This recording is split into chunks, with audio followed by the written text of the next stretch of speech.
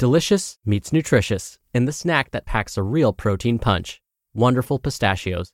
Each 1-ounce serving of Wonderful Pistachios has 6 grams of protein, giving you over 10% of your daily value and making Wonderful Pistachios one of the highest protein nuts. But perhaps more than that, I love all of the flavors they have. Their sea salt and vinegar ones are my favorite when I'm craving that flavor but want to keep it healthy. But that's just the tip of the iceberg. Wonderful Pistachios come in a variety of flavors, like chili roasted, honey roasted, smoky barbecue, and jalapeno lime, perfect for enjoying with family and friends or taking them with you on the go. Whether you're a pistachio purist who loves cracking open every nut, or you prefer the convenience of no-shells pistachios, Wonderful Pistachios has got you covered. Grab Wonderful Pistachios and elevate your snacking game today. So fill up with a healthy snack when hunger strikes. Visit wonderfulpistachios.com to learn more. That's wonderfulpistachios.com. It's another Q&A edition of Optimal Health Daily, episode 1582, and I'm Dr. Neil Malik. Hey there, it's Christmas Eve for those that celebrate. I hope you're enjoying the holidays, and welcome to another Q&A edition of Optimal Health Daily. This is where I answer your health questions related to fitness, diet and nutrition, and lots more. You send in the questions, and I answer them for you. Now, if you want to know more about me and my background and my credentials and why I call myself Dr. Neil, definitely check out the first Q&A episode of this month. That's where I go into more details about all of that. But for now, I'm going to spare you from all of that, and we're going to get right to today's question as we optimize your life. Today's question came via email. Lisa writes, could you please give advice about the healthy ways to gain weight? What foods are good to eat?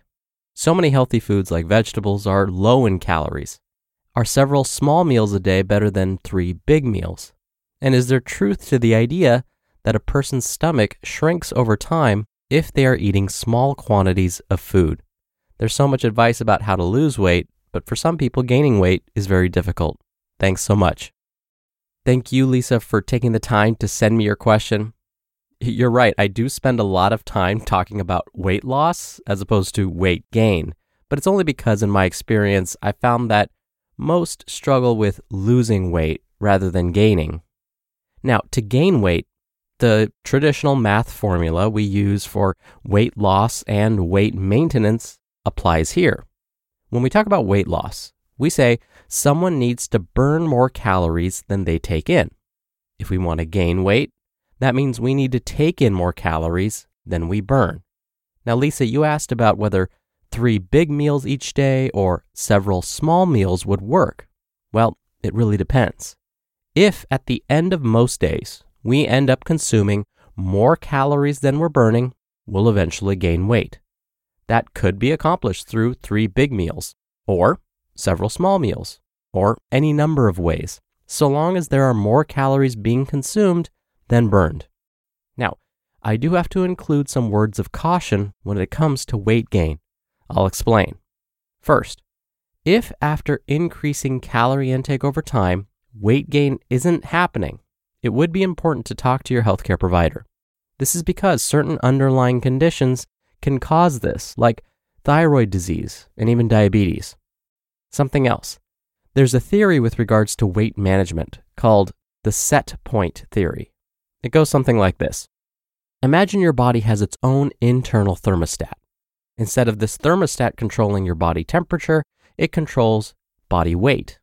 Now, this body weight thermostat has a special built-in mechanism. Once you've set the thermostat to a certain body weight, you can never go back and set it for less than that. So, let's say someone wants to gain weight and sets a goal weight of 150 pounds. The set point theory would say that, okay, once you reach that body weight, you won't be able to move that thermostat any lower. It can go up, but you can never go under 150 pounds. So, let's say this person achieves this goal weight of 150 pounds, but then, later on, they want to cut their weight down a bit. The set point theory would say, we can't set the body weight thermostat any lower. We're set to 150 pounds. So, if sometime in the future, they want to get below 150 pounds. Their body will always try to fight to get back to 150 pounds because that's the body's new set point. Now, I realize that this is just a theory. And in the words of the oh-so-wise Joey Tribbiani from the television show Friends, whoa, that was just a theory. A lot of theories didn't pan out. Lone gunmen, communism, geometry. Also, I should mention something about our bodies and its love for storing fat. What's interesting about fat cells is that once we have them, we can never really get rid of them. They can get smaller, but we can never really reduce the actual number of fat cells in the body. This relates to the set point theory I just mentioned. So, if the weight we end up gaining is fat and not muscle, let's say, we now have created more fat cells. So, if and when it comes time to try and cut our weight and reduce body fat someday in the future, we'll never be able to get rid of those fat cells now that we have them. We can only shrink them. But that means they still exist, and they just may lay in waiting for the next time we consume too many calories, starving and eager to gather up those calories so they can plump up again. Then there's the behavior side of things. If we force ourselves to eat and continue this behavior for long enough, we may intentionally develop a new, not so desirable habit, like eating when we really don't need to. Now, this brings me to whether the stomach actually shrinks when we consume food. No, this does not actually happen. Instead, that early feeling of satiety we might experience when consuming less food over time is really due to changes in the sensitivity of the satiety receptors in the stomach. Now, Lisa, after all of this, I shouldn't leave you hanging. I should actually mention some foods that are nutrient and calorie dense and will therefore help with weight gain. The goal is to consume foods that contain lots of calories but are sources of healthy calories, especially healthy fats. Now, foods that naturally contain more fat will actually just have more calories in them. That's because fat has the most calories per gram when compared to any other nutrient. So, good options would be avocado, nuts, nut butters, seeds, and seed butters. If you can add those healthy foods to your meals and snacks, now of course we don't need to go overboard with these, but if you can add them in here and there throughout the day, it will easily increase the amount of calories you consume. When you're hiring, it feels amazing to finally close out a job search. But what if you could get rid of the search and just match? You can with Indeed. Indeed is your matching and hiring platform with over 350 million global monthly visitors and a matching engine that helps you find quality candidates fast. Ditch the busy work. Use Indeed for scheduling, screening, and messaging. 93% of employers agree Indeed delivers the highest quality matches compared to other job sites. One of the things I love about Indeed is that it filters out incompatible applicants. So when you're hiring, the process is much faster and you only have to consider applicants that are already likely to be a great fit.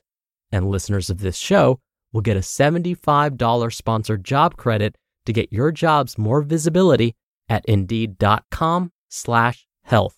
Just go to Indeed.com/health right now and support our show by saying you heard about Indeed on this podcast. Indeed.com/health. Terms and conditions apply. Need to hire? You need Indeed. Thank you again so much for sending in your question, Lisa. Now, if you want to send me a question, remember you can email one just like Lisa did to health@oldpodcast.com. Now, if you want to send one via audio, come by oldpodcast.com/ask to record from your computer. Or you can do it the old-fashioned way and call in your question. The number is 61 I love OHD. Thank you so much for listening every day. Thank you for listening all the way through. Wishing you a very happy Christmas Eve if you're listening in real time and if you celebrate. And I'll see you here tomorrow on Christmas Day where your optimal life awaits.